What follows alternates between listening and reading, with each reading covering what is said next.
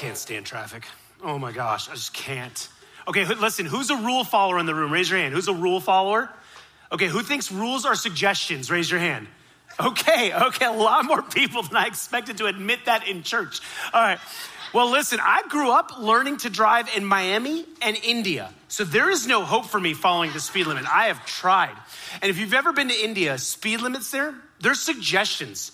So are red lights. So good luck trying to cross the street. It's like playing Frogger with your life. Like it's crazy learning that. Anyways, can't stand being stuck in traffic. Hey, for this series, we've been talking about this thing where we've just been running at this pace of life, trying to accomplish everything we want to accomplish. Why? Because we like to feel successful, right? If you're like me, at the end of the day, when my head hits the pillow, I want to say I moved the ball forward. I feel successful. And so for me, the problem is it causes me not to want to slow down. I hate going slow. Anybody with me? Oh my gosh, if you want to stand around and chit chat with me, I'll do it for like 5 seconds, but then I need to go move and do something else. I'm just someone who likes to keep moving fast, quickly. For example, driving on the interstate, if you're going below the speed limit, I apologize, but I'm riding your bumper. I'm sorry. I want to go fast all the time. Let me explain. Maybe you've been in this situation with me. Because I like to go fast, I want to make the most of my day. I want to be so efficient with how I move throughout my day. In traffic, when I'm pulling up to a red light, I look at every single lane before I choose which lane. Like maybe this lane has 5 cars, but over here, it's only got 3. Which one do I pick? The 3. Even if that means I'm in this lane and I have to move all the way over here, right? At the grocery store, I love to just stand there and say, okay, let me analyze which is the most efficient lane. Okay, this one is the self-checkout line. It's got about 7 people in it, but this lane is the only lane open with a teller, but they have 1 person in it, so I'm gonna go over there, right? No, their cart is full. And when their cart is full, that's gonna take forever. And when their cart is full, that means they're buying for a month, which means they have coupons. And if they've got coupons, that could take forever because not every single coupon lines up. I'm going over here. But while I'm here, I'm looking at that line. And if I notice they don't pull out coupons, I'm coming back over here, right? See, I am so busy that I multitask while going to the bathroom. I'm doing business while doing business. Am I allowed to say that in church? Hey, listen, let's take a cue from our boy Andy Stanley. Just be honest with yourself, you do it too. Anyways, that's, for people like me, maybe you resonate with me, doctors have started to diagnose this thing as a sickness. They're calling it hurry sickness.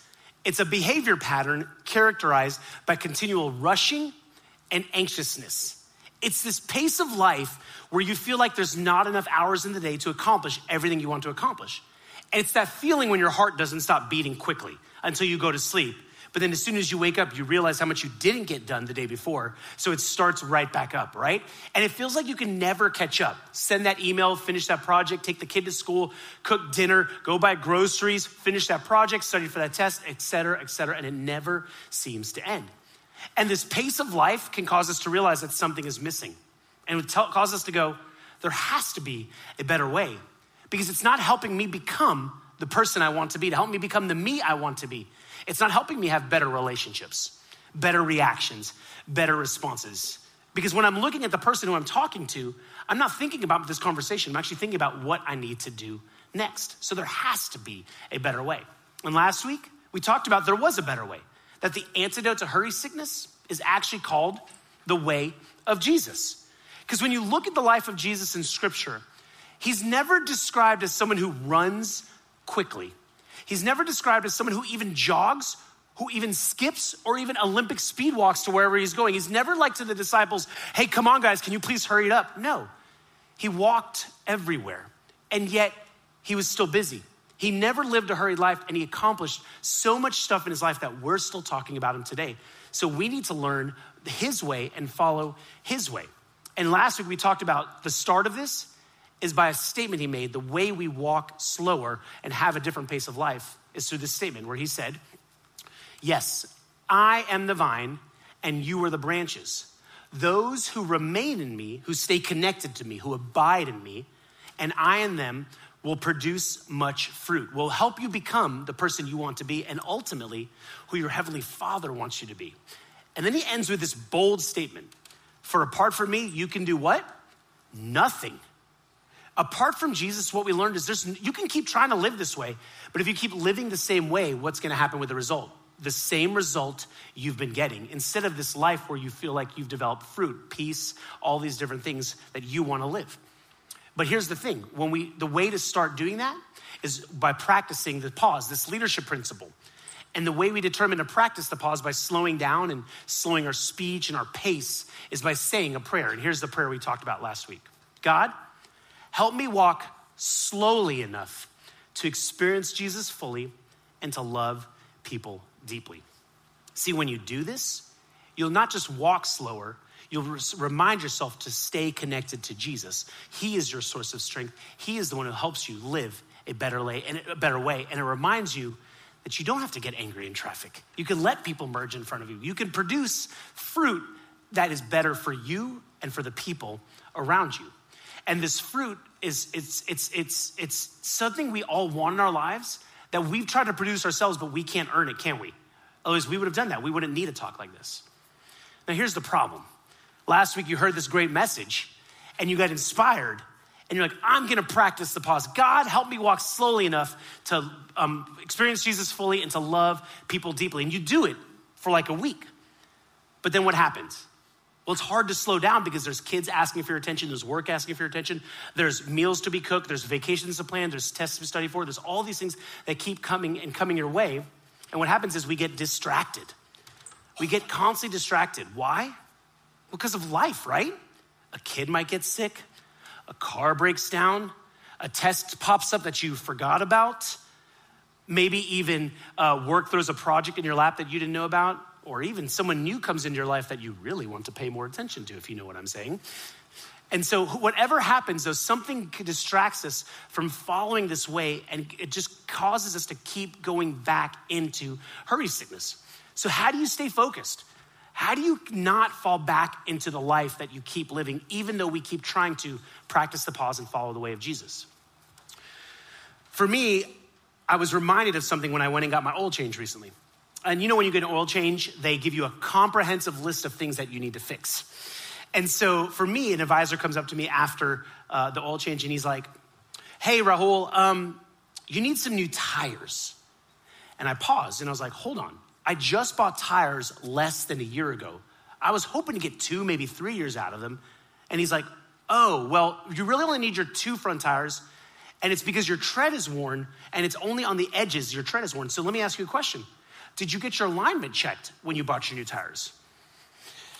No, it was too expensive, and I was gonna go somewhere else that I knew was cheaper, but it just didn't do it. It was like, you need your car aligned. That's why you need tires quicker than expected. And it made me realize that we need to minimize distractions and stay on alignment, because everything needs alignment. For example, if you were on a plane and the captain didn't pay attention to the heading of where you were going, and it was off by 0.5 degrees, what would happen if you were traveling for 12 hours? You would end up at a totally different destination, even though it was a small incorrection, right? But instead, the pilot or even a captain of a ship is constantly monitoring the navigation system to make sure you are on course to arrive at your intended destination. And that's the same for us. If we're gonna try and live this better way, to follow the way of Jesus, we've got to stay aligned to our end goal. Now listen, if you're a follower of Jesus in this room, this is extremely important. Because for us, it can cause us to get off course quicker than we expected. And by the time we realize it, we're way off course to really living the way God wants us to live. And it's not like you're gonna end up immediately overnight, renounce your faith in Jesus. It's not like that. It's more of this slow fade that happens. John Ortberg explains it this way. He's a pastor out in California, and he says it this way. For many of us, the great danger is not that we will renounce our faith. It's that we will become so distracted and rushed and preoccupied that we're gonna settle for a mediocre version of it. We'll just skim our lives instead of actually living them. See, for those of us who are followers of Jesus, if we don't stay aligned to following this way, we just end up going through the motions, don't we? We just end up living life. I've read my Bible today or this week, check. Been to church, check. I've prayed over my food, check. And our faith doesn't end up dictating how we live. Instead, your life dictates your faith, and you don't experience the full life that Jesus promises us, and you don't get to experience Jesus fully. And you end up falling back into that rat race of life, that hamster wheel that makes you go, am I ever gonna get out of this thing? And so if we desire to live the way of Jesus, we have got to stay aligned. If we desire to have better relationships, better, so we don't blow up at people or even burn the bridges of the relationships we already have, and we want to produce the fruit that Jesus talked about, we have to stay aligned and minimize distractions. Now, last week we talked about what that fruit specifically looks like according to what Paul said in his letter to the Galatians. He said this, but the Holy Spirit produces this kind of fruit in our lives: love, joy, peace, patience, kindness, goodness, faithfulness, gentleness, and self-control. Self-control, you know what that is, right? Not blowing up when a kid interrupts you on a phone call. That's what self-control is. And he ends with this statement, which is where I want to pick up. He says, there is no law against these things. This is not a checklist or a to-do list. This is a results list. You can't make these things happen. And this law, the Galatians were constantly trying to earn God's love. Well, because that's what the law used to do. You had to follow a certain law of these commandments, and if you didn't, your relationship with God was severed, and you had to sacrifice an animal to get back to it. The Galatians kept falling into that trap going, well, if I want to please God, and I have to strive for his love and keep working for his love. And if I want to get these results, I've got to follow that. And what Paul is trying to remind them is, no, you don't. There is no law anymore against these things because Jesus came and abolished law. He fulfilled the law so that you don't have to keep striving and earning for God to love you. He looks at you and is pleased with you. And so Paul continues this thought to help the Galatians understand this by saying, those who belong to Christ Jesus, so that's who's people who've chosen to follow Jesus. You've decided to submit yourself to the lordship of Christ. He is your king, and your goal is to follow his ways versus your ways. Those who belong to Christ Jesus have crucified the flesh with its passions and desires. That is some strong language Paul uses. Crucified the flesh. If you remember, that's how Jesus died, through crucifixion. So when the Romans would put someone on a cross, put nails through their wrists, strip them of their clothes, and let them hang there for hours till they suffocated. Horrible. So Paul is bringing out this imagery to remind them, hey, you've got to ruthlessly eliminate this from your life. You've got to stop following your own passions and desires because that's your natural inclination. That's what the flesh is. It's your sin nature. And sin is anything you do that hurts yourself or hurts others, which ultimately hurts your relationship with your heavenly Father.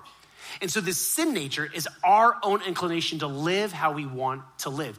It's easy to fall into it. The way of Jesus is actually a much harder way because it goes against what we believe. And I don't need to teach you guys or tell you guys, it's easy to see that we want to do what we want to do to live how we want to live. Just look at a toddler, a teenager, or even us, a bunch of adults, right? We all have a nature that says, I want to do what I want to do. Essentially in culture, you might have heard statements like, satisfy your own soul, or you do you. Those are fine statements. They're not necessarily bad. But if you're a follower of Jesus, you're gonna keep getting the same results if you try to satisfy your own soul. If you just do what you wanna do. What Paul is explaining is you can't do that. You've got to become more and more like Jesus. And the way you do that is by crucifying your flesh with its passions and desires. Because you have a new nature, a nature that is no longer submitting to yourself. And what theologians call this is what this terminology is: spiritual formation. It's the formation of becoming more and more like Jesus and to truly following the way of Jesus. Dallas Willard, he's a professor and a theologian formerly at the University of Southern California. He puts it this way: the process of spiritual formation in Christ is one of progressively replacing destructive images and ideas with the images and ideas that filled the mind of Jesus himself. Spiritual formation in Christ moves towards a total interchange of our ideas and images for his. Essentially, what you're trying to do is replace everything you think of, your own nature, your desire to do what you want to do, which is creating the same result, with Jesus's desires, his passions, his way of living for your life. Now, when we hear that, we're like, yes, I want that.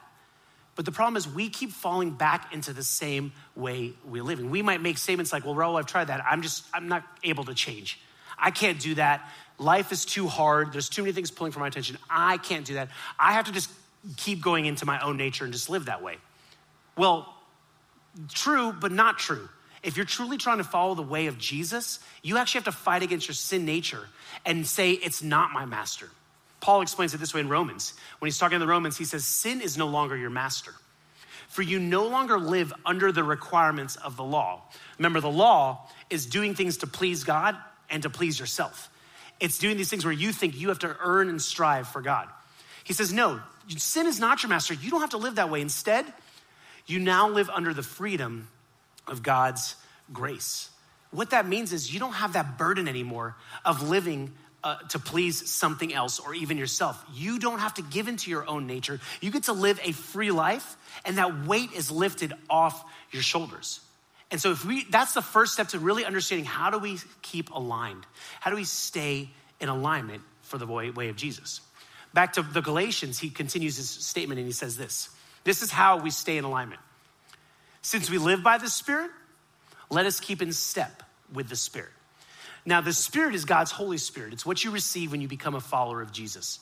It's essentially God giving you the wisdom to know what to do and the courage to do it. How awesome is that? It's God's way of guiding you through life. But here's the thing.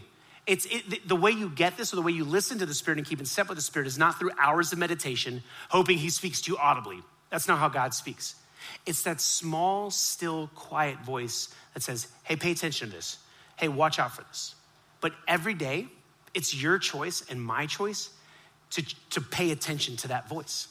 Essentially, it's a way of abiding. It's a way of remaining connected to Jesus, because the way to follow and the way to abide, it's an active lifestyle. It's not a passive one. We have to make the choice every single day. And so for following the way of Jesus, in order to do that, he was so good at that we've got to follow him and look at his way of life to determine how to keep in step with the Spirit. Because obviously he was good at it. I mean, he was God in the flesh. He was God on this earth, God in a bod, right? That's who Jesus was. So as I was studying for this message and looking at all the practices of Jesus, I had this moment where I was like, okay, what did Jesus do exactly to help him keep in step with the Spirit, to help him stay aligned? Okay, so he quoted scripture. He went around and traveled around teaching. He prayed, he ate, he had isolation. And I started listing every single thing. And I was gonna present that list to you, which defeats the purpose of my message. It's a huge list. And it's almost impossible to do some of those things today because we don't live in that same time frame. We don't have that same way of life. It was kind of like looking at the Cheesecake Factory menu. Oh my gosh. When you sit down, they hand you this 100-page booklet. 10 pages is appetizers, 25 pages is the entrees, and 50 pages is the desserts. And every time I leave Cheesecake Factory, I'm never satisfied. I mean, the food's great, but the problem is I have FOMO every time I leave because I get like maybe the dulce de leche cheesecake, right? I get that one, but then I walk by the case as I leave, and I'm like, oh, dang, maybe I should have gotten, would that have tasted better, the red velvet cheesecake? Or maybe that pumpkin cheesecake, or maybe the key lime cheesecake, or maybe the white chocolate macadamia cheesecake. Oh, there's a Nutella cheesecake. Sorry, I should probably stop. You're probably gonna go to Cheesecake Factory now and make the line really long for me after this. But that's what happens with me when I look at the Cheesecake Factory menu. There's so many options, I'm never satisfied. And if we look at the life of Jesus, that would have happened. However, when really understanding how to follow Jesus and how to keep in step with the Spirit, he actually made one statement that will help us understand what to do. And Luke, who investigated the life of Jesus, wrote it down for us. But he said, I must proclaim the good news of the kingdom of God to the other towns also, because that is why I was sent. Everything Jesus did points back to this, to say, I've got to proclaim the good news of the kingdom. What's the good news? That God is not angry with you. He sees you and wants a relationship with you. And because he sent Jesus, you don't have to go through anybody. You can have a relationship with Jesus directly through Jesus to God. And he says, that is why I was sent. It's essentially a purpose statement. It's a guiding framework of what Jesus did, where anytime he would choose who to heal or places he would go, he would base it off of this statement. Am I allowed to proclaim the good news of the kingdom of God to these towns? If I don't, then he said, no, I'm not going there. Or yes, I will go there.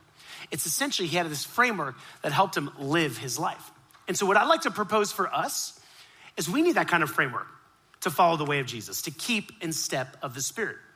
And it's based on this ancient practice that some philosophers say it started in the 3rd century. And it was a rhythm of life that helped people really build into spiritual practices and rhythms to help them live the way of Jesus. And it's called this. It's called the rule of life. The rule of life. Now here's the problem with this statement. I just said the word rule. And you're like, Rahul, isn't your series called Lists, Rules, and Boxes to Check? Oh my, there has to be a better way. Aren't you contradicting yourself? Yes, I am contradicting myself this morning.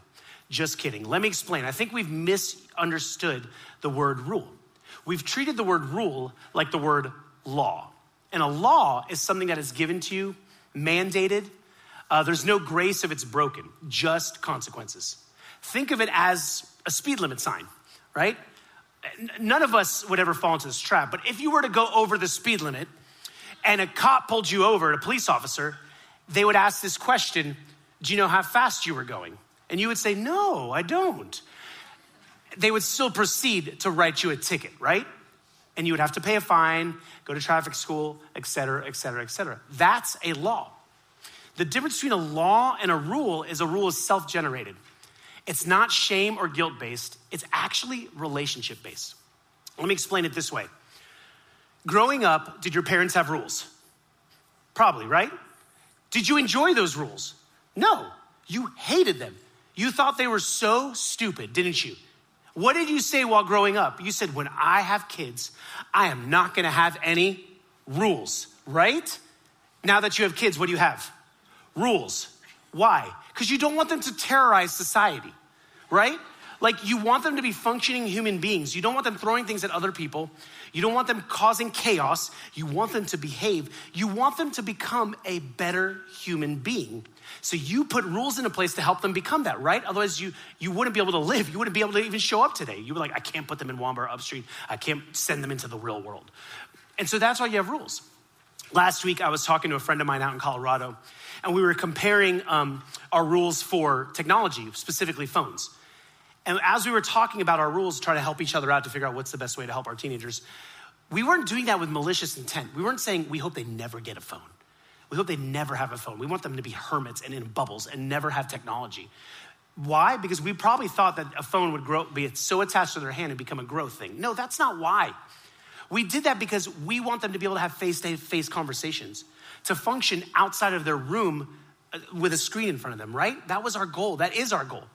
And here's the interesting thing. During the conversation, we came to this point. We started talking about the consequences. And we both had very similar consequences, but we both said the same thing. That this rule would not be like, this is the consequence no matter what, done. We said, well, the consequence is really based on how they respond. We also determined how good our relationship was with them, that the consequence was based on. Because our goal was the relationship and to help them grow, not to have a hard and steadfast rule. That's the difference between a law and a rule. And so for us, a rule of life, this is basically another way of having structure, another way of really growing in your way of Jesus, similar to what this is. This is called a trellis. And here's the cool part. The English word for rule came from the Greek derivative of trellis. And a trellis is here to help a vine grow. A vine not attached to a trellis actually can only bear a fraction of the fruit it needs to bear. See, what happens with a vine in the wild is it wraps itself up in itself, and so only part of it can get the sunlight. And without the sun, it's more susceptible to diseases, and being on the ground and just growing wherever, it's more susceptible to animals, specifically coyotes, coming and destroying it. With a trellis, as you attach it, a vine grows up in the direction of life. Sunlight hits all of it, and it produces 10 times the fruit if it weren't on a trellis. And essentially, this is just a framework to help produce fruit. And I believe a rule of life is exactly that. It's a trellis, it's a structure, it's a framework to help us grow to be more and more like Jesus, to help keep us in step with the Spirit. The official definition of a rule of life is this: a schedule and a set of practices and relational rhythms you order your life around to follow the way of Jesus. It's a very wordy thing. I'm a more simplistic kind of guy. Let me boil it down for you. Basically, a rule of life is a plan for living. That's it. Just a plan for living. It's a framework to help you keep in step with the Spirit.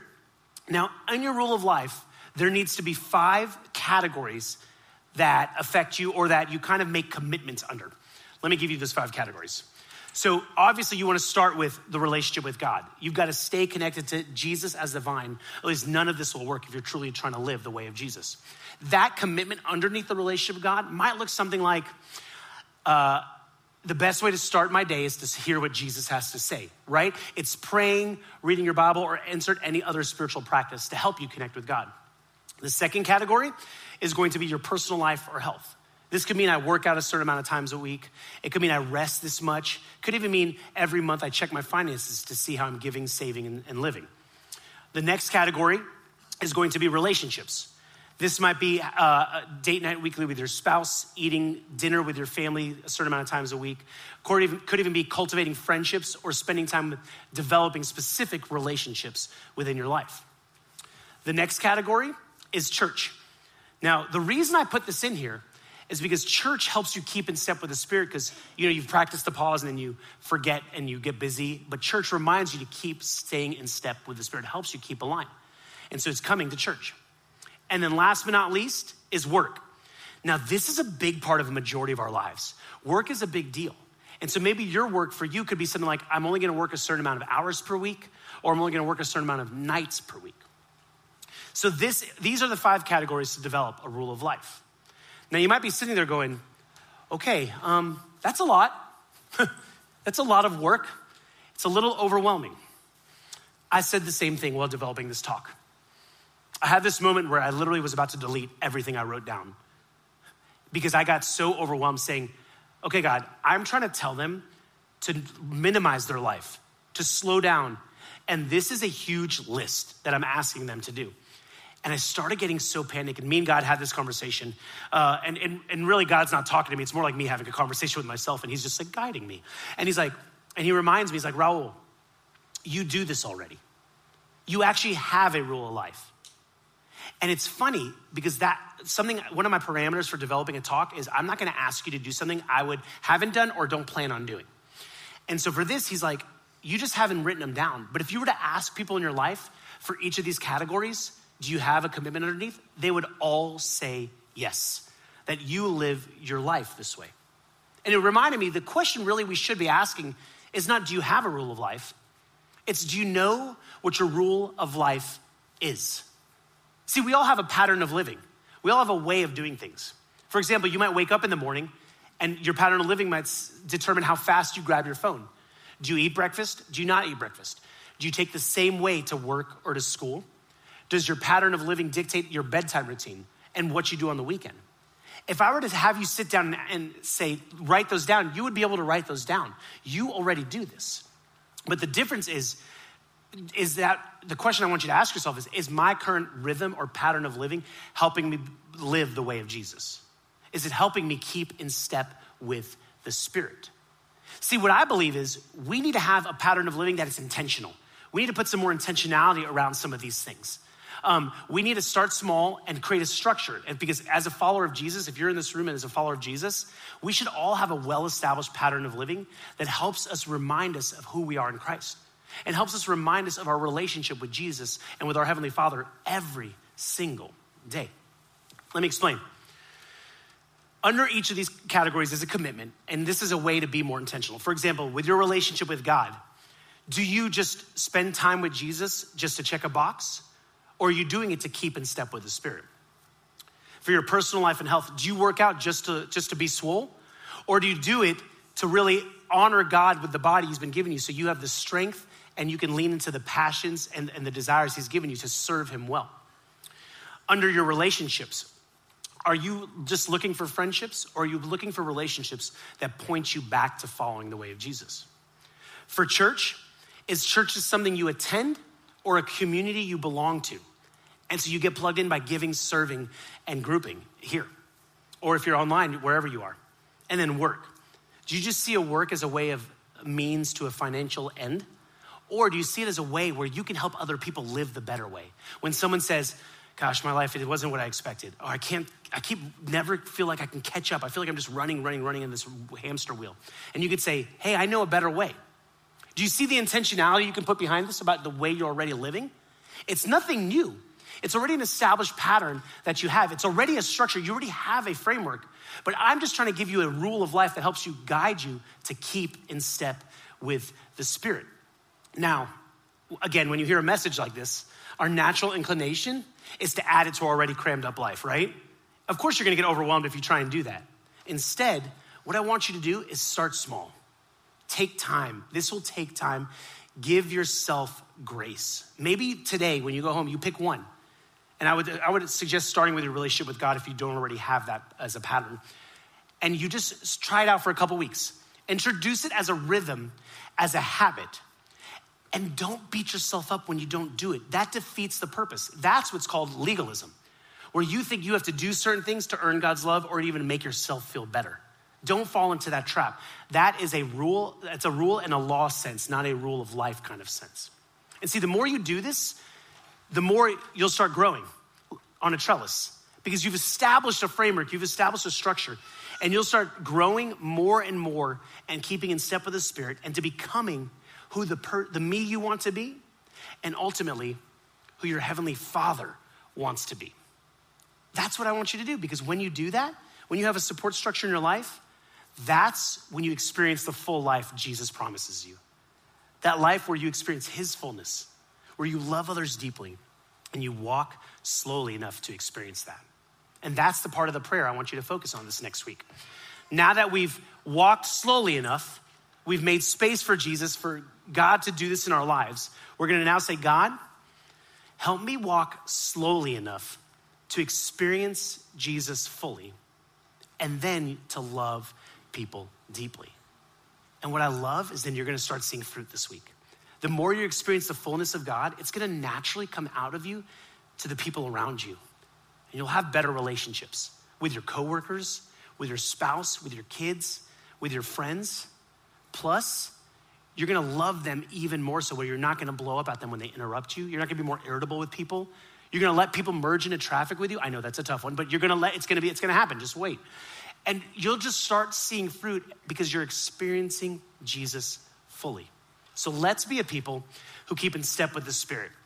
That way we stay aligned to following his way, the better way. And that's when we stay connected to Jesus because he is the one who's our source of strength. He is the one who gives us hope every day because he promises to never leave us or forsake us. He is the one who keeps us going and to change the way we're living, the better way. Let's pray. Heavenly Father, thank you.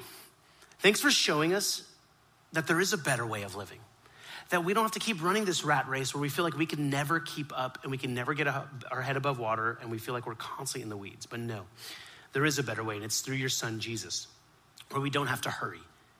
We still accomplish so many things even though we're busy, but we don't have to hurry. We'll pay attention to more people. We'll have more self-control. We'll have better relationships with our spouses and our kids. So Lord, thanks for giving us a framework, a rule of life that we can pattern our way of living and create habits and rhythms in our lives so that we can follow your way. So Father, this week, help us be a group of people who keep in step with the Spirit so we can experience your son, Jesus, fully. It's in his mighty name we pray, amen.